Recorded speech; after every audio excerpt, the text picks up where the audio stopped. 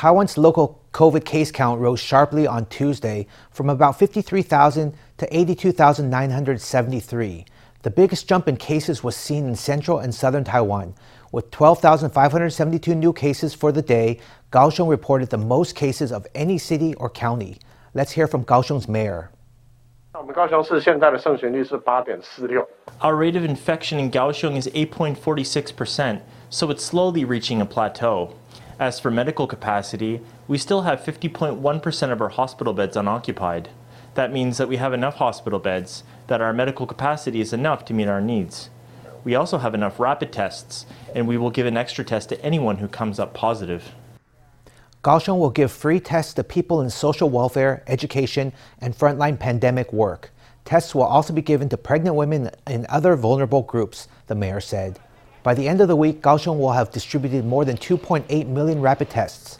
The city hopes to identify cases early to minimize community transmission and enable early treatment.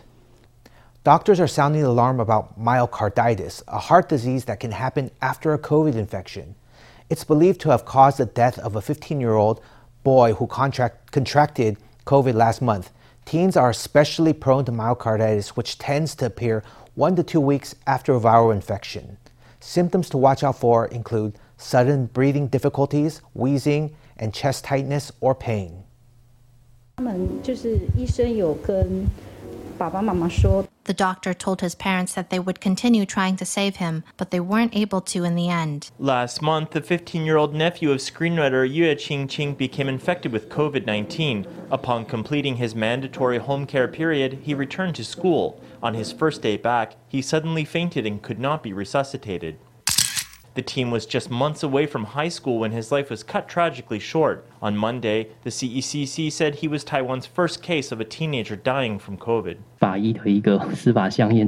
An autopsy confirmed that he suffered from viral myocarditis combined with acute pulmonary edema and cardiogenic shock. He was also still infected with COVID. At present, we are listing the cause of death as myocarditis.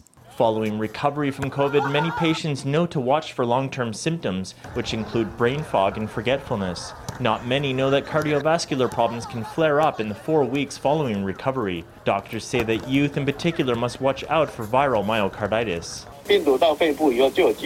Once the virus reaches the lungs, there's a chance it can infect the heart, causing the heart muscle to become infected and inflamed. The risk of that is slightly greater among younger people. The chance of myocarditis after vaccination might be between 1 in 50,000 to 1 in 100,000. The chance of it happening after a natural infection is more than 10 times greater. Viral myocarditis typically occurs 1 to 2 weeks after the initial infection.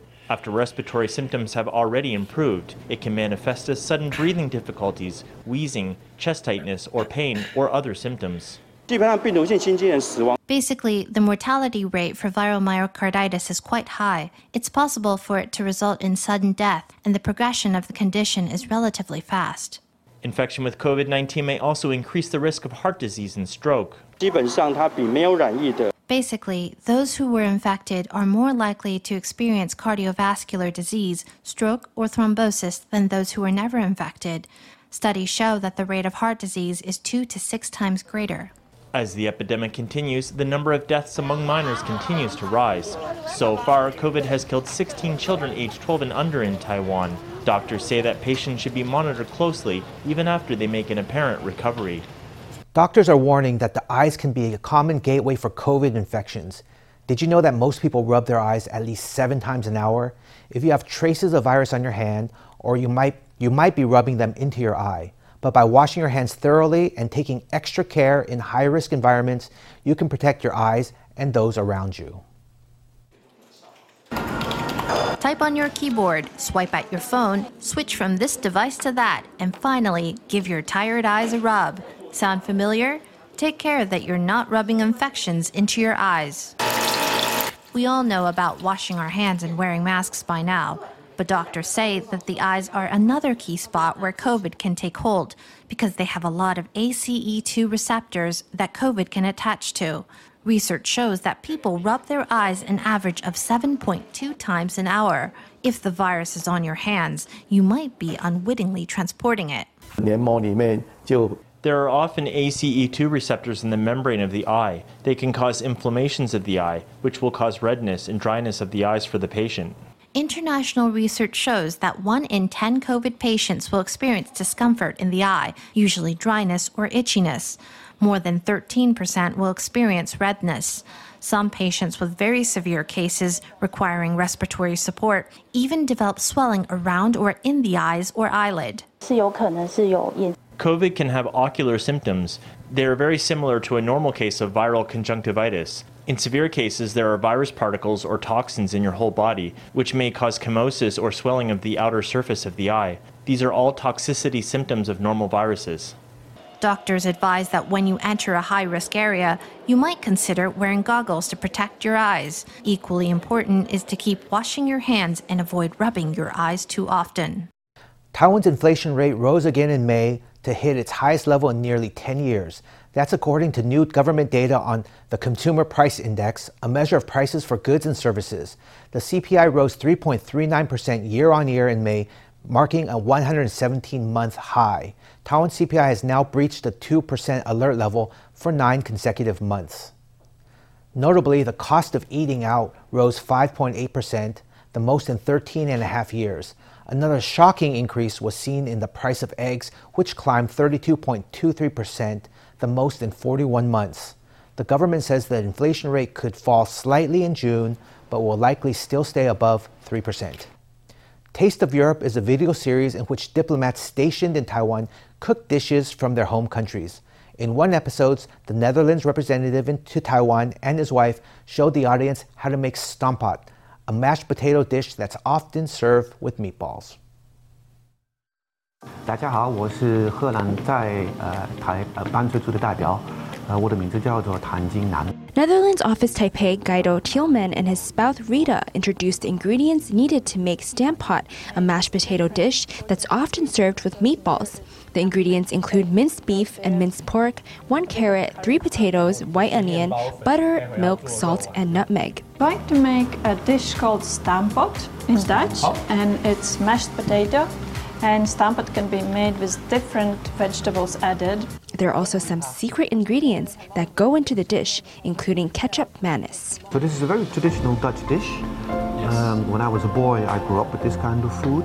The interesting thing is also that you have traditional European ingredients, but you will also have Indonesian ingredients.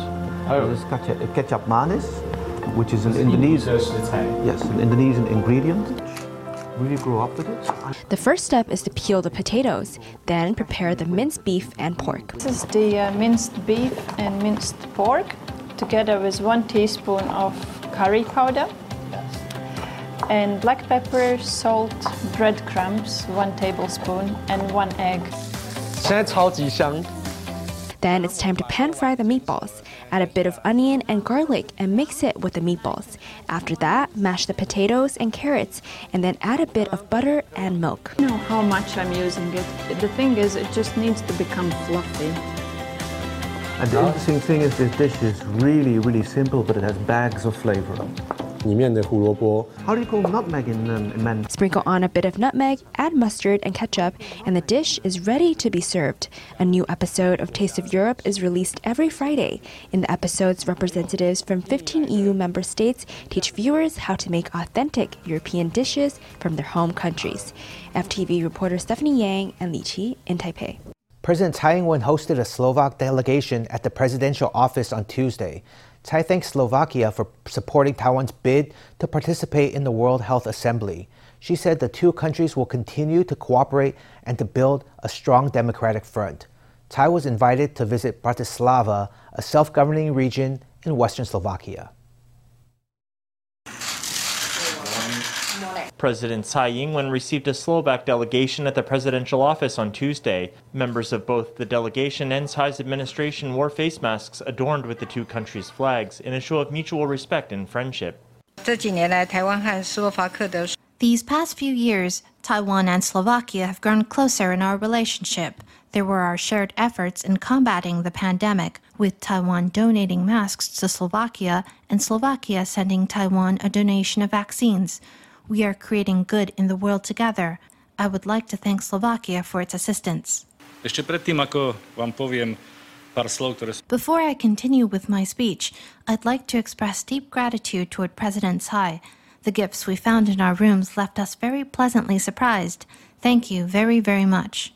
The delegation was given popular Taiwanese snacks of tofu pudding and pineapple cakes from shops in Taipei's Ningxia night market. It was the president's warm welcome to her guests from Slovakia, who had strongly supported Taiwan's bid for participation in this year's World Health Assembly.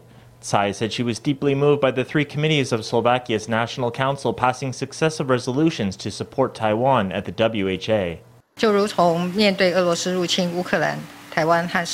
Following Russia's invasion of Ukraine, Taiwan and Slovakia worked together to help resettle Ukrainian refugees.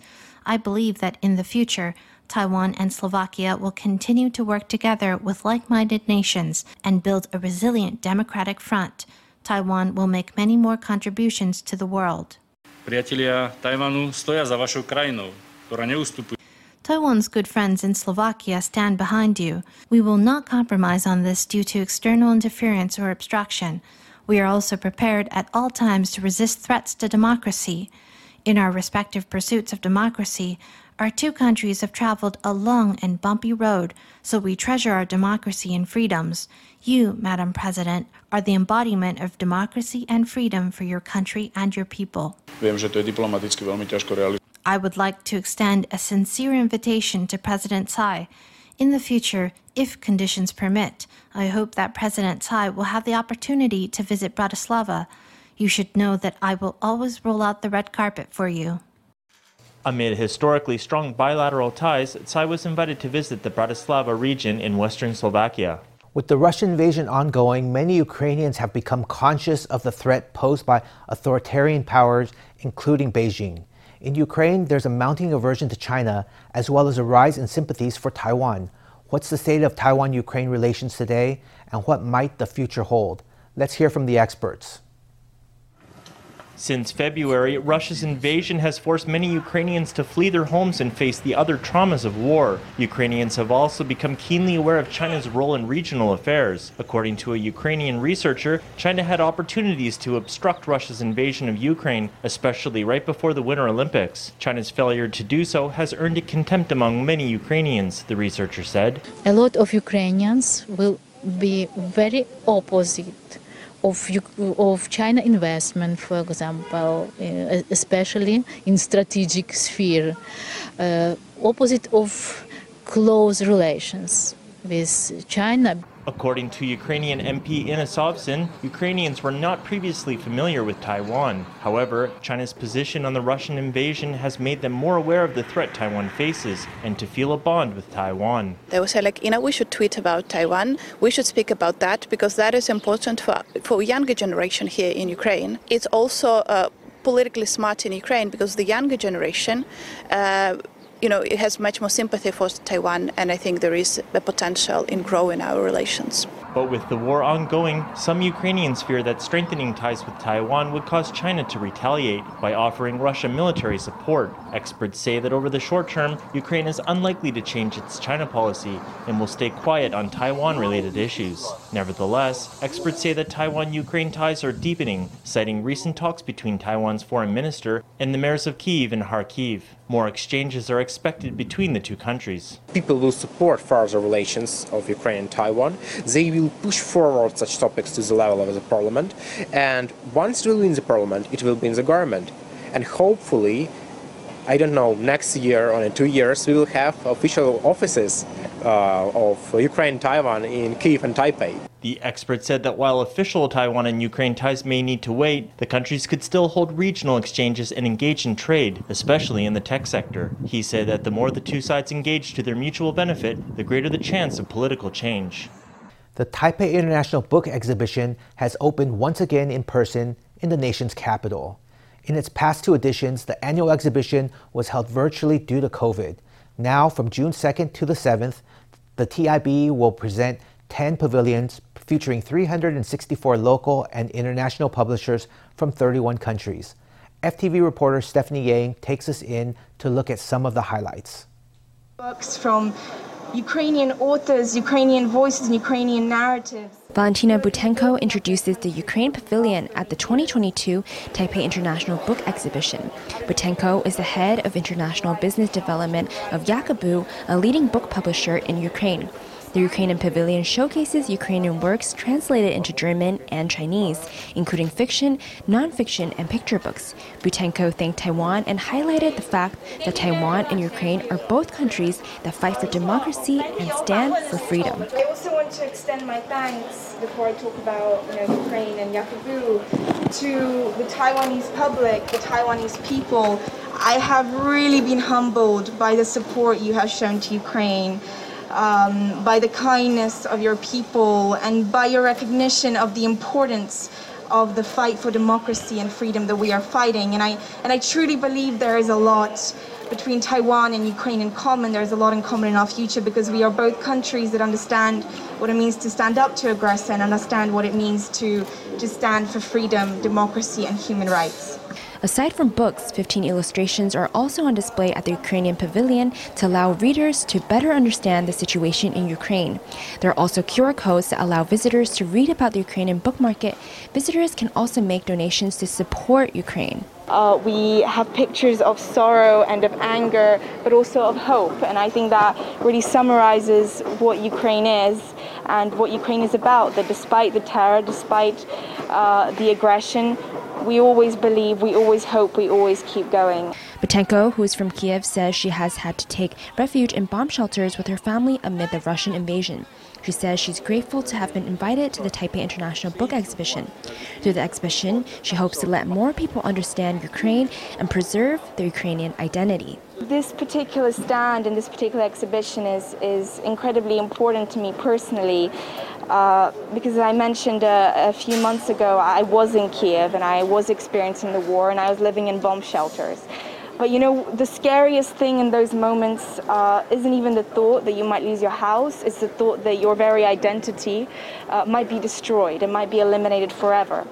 And this particular moment, this is about preserving Ukrainian identity on the international stage. At this year's Taipei International Book Exhibition, France returned as a guest of honor for the 4th time. The French Pavilion exhibits 2,000 books from 80 publishers across all genres. It also features an exhibition that showcases manuscripts of French novelist Marcel Proust. This is the 30th Taipei International Book Exhibition. It features 10 themed pavilions in 10 special areas. We are very grateful to France for being the guest of honor for the 4th time. In the Taiwan Pavilion, one highlight is a Reading Citizens book area, which features a convenience store-style booth where books are placed in a fridge. There's also an autograph machine that readers can use to receive autographs from their favorite authors. Event organizers are providing free hand sanitizers as well as gloves and masks. In order to curb the spread of the virus, an epidemic prevention door is installed at the entrance of the book exhibition. Visitors can also take masks, gloves, and hand sanitizers next to the entrance. FTV reporter Stephanie Yang and Yan Wen-chen in Taipei.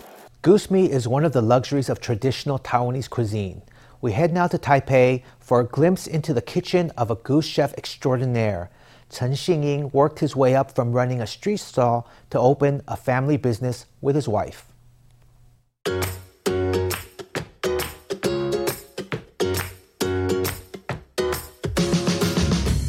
Slices of marinated goose give off just a hint of medicinal flavoring. The plate is finished with a poached egg and greens. The egg yolk will mix perfectly into a bed of rice.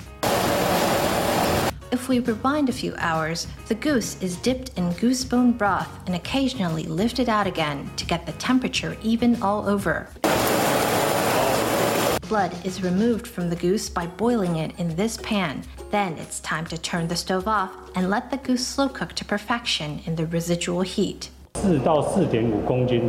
Each one is 4 to 4.5 kilograms. They have more fat and they're more tender. Straight after its hot bath, the goose goes in a pan of cold water to prevent it from overcooking. Finally, it gets to bathe in a soup of medicinal herbs, wine, and salts. If the meat is thicker, when you slow cook it, it locks the juices in and it will be more tender. Chef Chen Xingyi has specialized in goose for more than a decade. He previously sold ramen and breakfast snacks. He began working as a dishwasher in his friend's goose restaurant with the goal of opening a new establishment with his wife. In those days, my wife and I would go out with a breakfast stall in the mornings until 3 p.m. Then we'd go to the goose restaurant. I started learning from washing the dishes and closing up shop, and gradually he passed all his skills on to me. After saving up enough money from those 2 gigs, Chen and his wife could finally start their own business. Now this is the place to be if you're a fan of traditional slow-cooked goose. Turning now to the weather, the third plum rain front of the season is upon us. In Hsinchu and Miaoli, the front brought nearly 130 millimeters of rainfall by the afternoon. You can expect rains nationwide for most of the week. If you're along the west coast, watch out for sudden bursts of heavy showers until Thursday. Let's hear from the Central Weather Bureau. This afternoon, Hsinchu and regions south of it, including Jiayi, Kaohsiung, Pingdong, and Hualien, were hit with 40 to 50 millimeters of rainfall an hour. From now until Thursday, the western coast, the northeast, and the east coast will see localized heavy rain. Localized extremely heavy rain is likely in Miaoli, Taichung, and Zhanghua. Starting Sunday, the rainfall will gradually ease. On Sunday, we anticipate brief showers or thunderstorms along the western coast, Penghu, Jinmen, and Mazu. Rainfall will become more localized along the east coast. But for the rest of Taiwan, we expect sunny skies. For the rest of the week, be on the alert for severe weather events and flooding in low-lying areas. Under the impact of the rain front, temperatures are expected to drop by 1 to 2 degrees on Wednesday.